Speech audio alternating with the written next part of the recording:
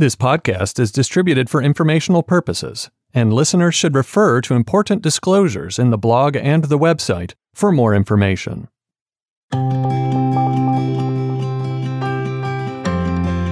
Welcome to the Wealthcast, where host Charles Bowinsky and his guests share their global expertise and the most current information for your financial planning needs.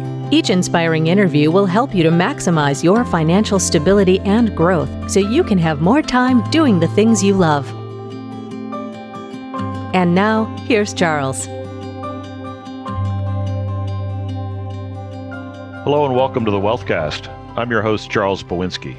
On this podcast, we give you the information that you need to know in order to be a good steward of your wealth and enjoy the luxury of financial independence. On this episode, I'm joined by my colleague, Pat Runyen. Pat worked for PwC, one of the big four accounting firms, where he specialized in helping Fortune 500 executives with their retirement planning needs. On this podcast, Pat and I will discuss a number of important year-end financial planning topics. I hope you enjoy the podcast.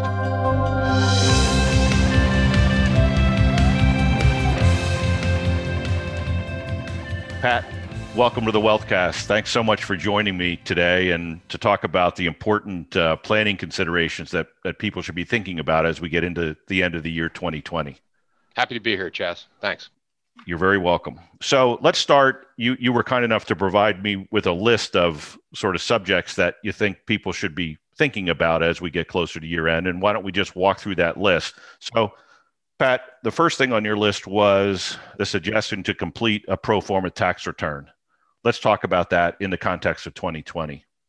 Yeah, so we're about 10 months through the year here, and for most folks, I think you have a pretty good idea of what your tax return may look like at the end of the year.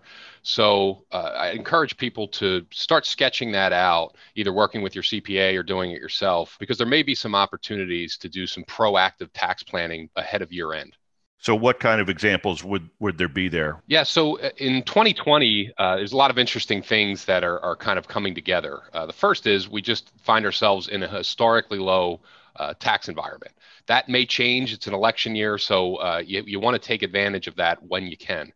In addition, with everything that's happened in regard to COVID-19 and the subsequent downturn in the market, a lot of folks likely took capital losses in their portfolio in the March-April timeframe.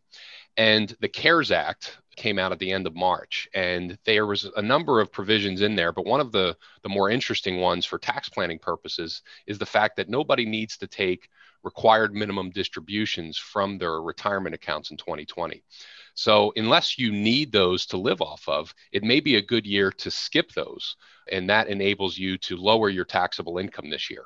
So in a year when taxable income is low, it's usually a good idea to look for proactive opportunities to pay tax at reasonable brackets. One of the strategies that can be really effective for that is something called a Roth IRA conversion. This is the idea of taking money from a pre-tax retirement account and proactively moving it to a Roth IRA. Now, the neat thing about this is it's not an all or nothing proposition. You can actually pick the amount that you want to move to a Roth IRA, and that amount becomes taxable income to you this year. So what we often see and what we encourage people to do is if they find themselves in a low tax bracket, let's say, the 10%, the 12%, all the way up to maybe even the 24% bracket, there may be opportunities to pay very reasonable tax rates, move the money into a Roth. Now, all of those proceeds, as well as any of the earnings on those dollars, are tax-free forever. So it becomes a really effective strategy either for tax planning currently or estate planning over the long run.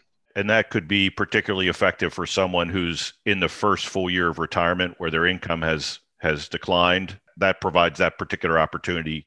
That's a great planning strategy because typically in the first few years of retirement, you hang it up, you're not making a paycheck anymore, and you turn to the next year, and you're typically living off of more tax efficient assets, whether it be withdrawals from cash that you've built up, or you're selling out of high basis, low capital gain assets, and that enables you to really manage your tax bracket in the first few years of retirement. So that's a great example of an opportunity where people find themselves in really advantageous tax positions. That's great. What about deductions and charitable giving here at the end of the year? Any special considerations given 2020? Yeah, so this is something we're seeing in combination with everything we just spoke about with Roths.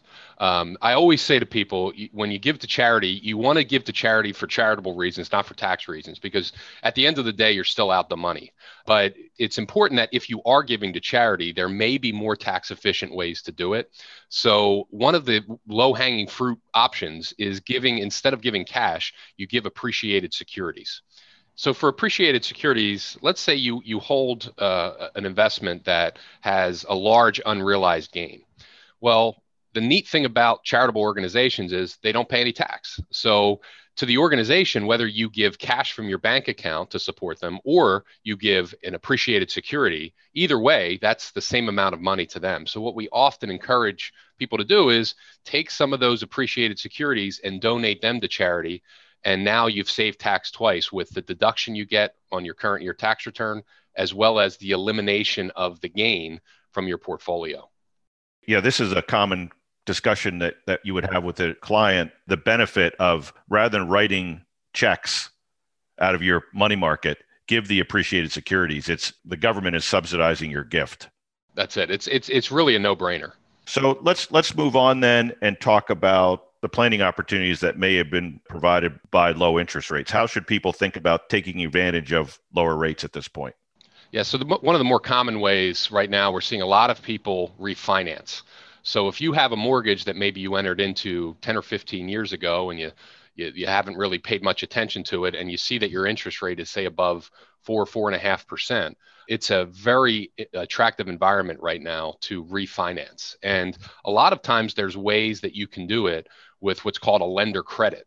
And there's really no money out of pocket to do it. They build the fee into the rate.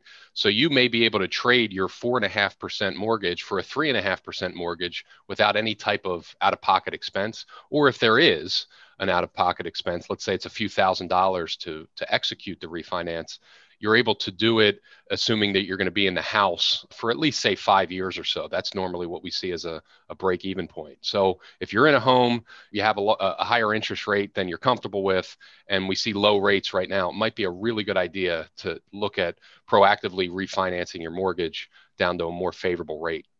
And then the other opportunity that I've seen is using a pledged asset line for short-term borrowing. Yeah, so that's one. This is an idea that I see a lot of people either haven't heard of or don't realize is even an option. So if you have money sitting in a brokerage account, so let's say any type of non-retirement account, that can be used as collateral to build a loan. So let's say you have $1 million brokerage account, you may be able to create the equivalent of a home equity line, but you're using, instead of using your home as collateral, you're using your investment portfolio as collateral. The most common situation we see people use these in is in a real estate purchase. Let's say you may be contingent in order to buy a new home. You have to sell your current home first in order to buy the next one. Well, in a competitive environment like we're in today with real estate, where interest rates are low, a lot of people are, at home on realtor.com. I know my wife is all the time. You can really take advantage of not having that cash in hand by borrowing against your portfolio at a really low interest rate. So if you have $1 million brokerage account, you may be able to borrow $400,000, $500,000, $600,000 against that. Put the down payment on the home, you sell your home, you close out the line, and it costs you very little in interest rates, given that we're in a low rate environment. My favorite part of these is there's no closing costs. You establish the line, you only pay the interest when you actually draw down on the line. And most times in a bridge loan type of situation, the line may be outstanding for just a few weeks. So it's a really efficient way to kind of come up with cash without having to sell securities, pay tax, or whatever the case may be. Yeah, I think for those investors that have significant unrealized capital gains in their taxable accounts, this provides the opportunity potentially to put that money to work in terms of a new piece of property, real estate, but also to do the tax planning necessary to stretch those capital gains out over into next year, or whatever the appropriate tax planning strategy is for that individual or that family. That's a great strategy. What about low interest rates and the impact on gifting strategies? I know grats are one area, and we're going to have a full podcast on taking advantage of grats down the road in the next month or so. But let's talk about that for a second. Yeah, sure. So grants are a really good opportunity to shift assets to the next generation or other beneficiaries with very low gift tax impact. In a lot of cases, there's no gift tax impact. So, as you might know, a lot of people utilize the annual gifting exclusion, which is we give anybody $15,000 without having any type of tax impact. So you don't have to file a gift tax return. It's a way that you can shift money each year to somebody without any complications. So a GRAT is this idea of taking an investment, and this can be a privately held investment like shares in a company, all the way to just a traditional publicly traded investment. And you put this in a trust. And the trust usually runs for 3, 4, 5 years. And the idea here is because interest rates are so low right now, the government applies an interest rate discount to what you gifted. And there's a complex calculation, but in essence, what this enables you to do is take this investment, and if it grows, you are able to pass that growth on to the beneficiary without any gift tax complications, even if the growth is significant and over, the annual limit.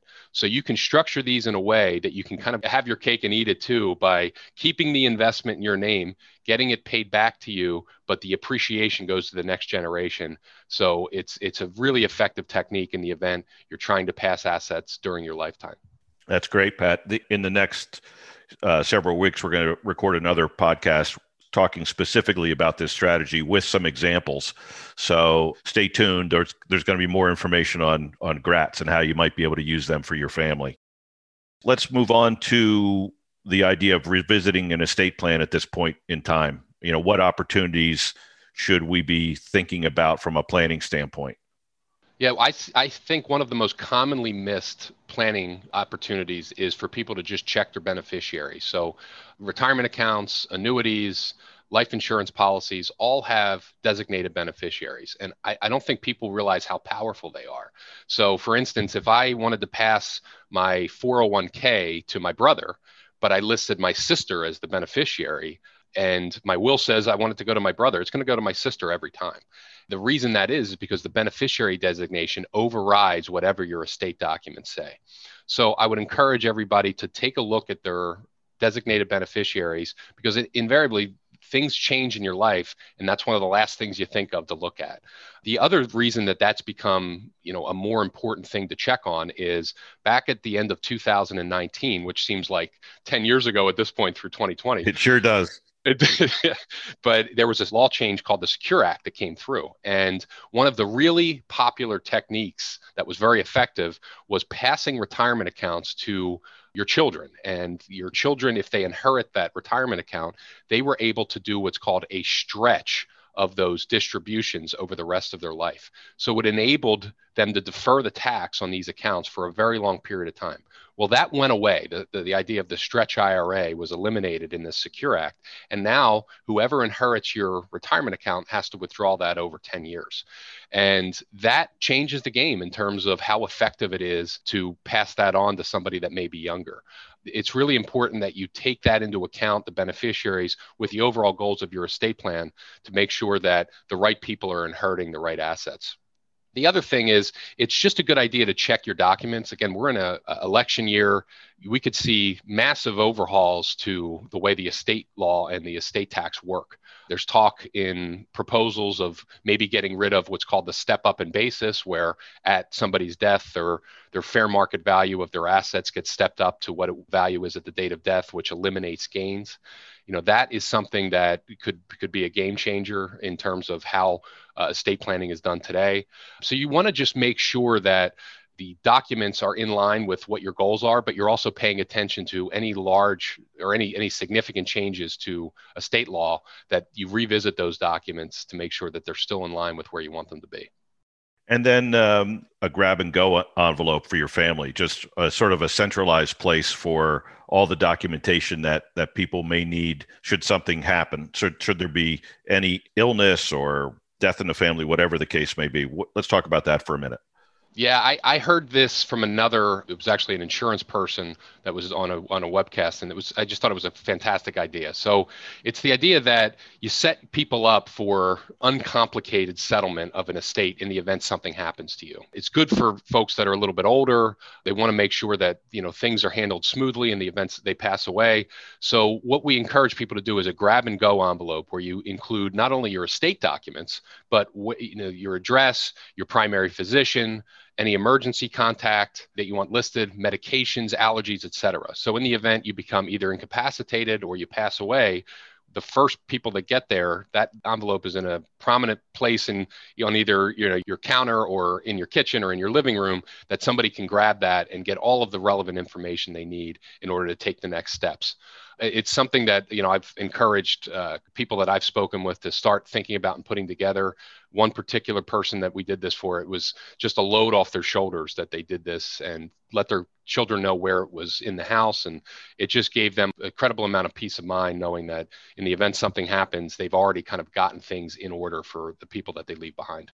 Yeah, that is, after all, the primary purpose, right? Is to alleviate stress for the folks that either may be taking care of you or taking care of your estate after you pass away. Yeah, that's one of the more stressful positions you can be in, is trying to not only potentially losing a loved one or a loved one that's sick or incapacitated, not only that heartache that goes with that, but also just the complications of trying to, gather everything and make sure things are taken care of. Makes total sense. Well, Pat, this is really helpful. Thanks again, and I look forward to the next time we have the opportunity to chat about these important topics. Thank you, Chas. Thanks for joining Pat Runyen and me today as we discussed year-end financial planning topics. Let us know if there's any way that we can help you or answer any questions that you might have. Pat's certainly available. I'm available. Thanks for joining us. Thanks for tuning in to the Wealthcast. You can get all the details on this episode, our guests, and everything you need to know so you can create and enjoy the luxury of financial independence by visiting us at moderawealth.com/thewealthcast. And make sure you subscribe to the podcast so you catch every episode. We'll see you next time on the Wealthcast. This has been a production of Twin Flame Studios.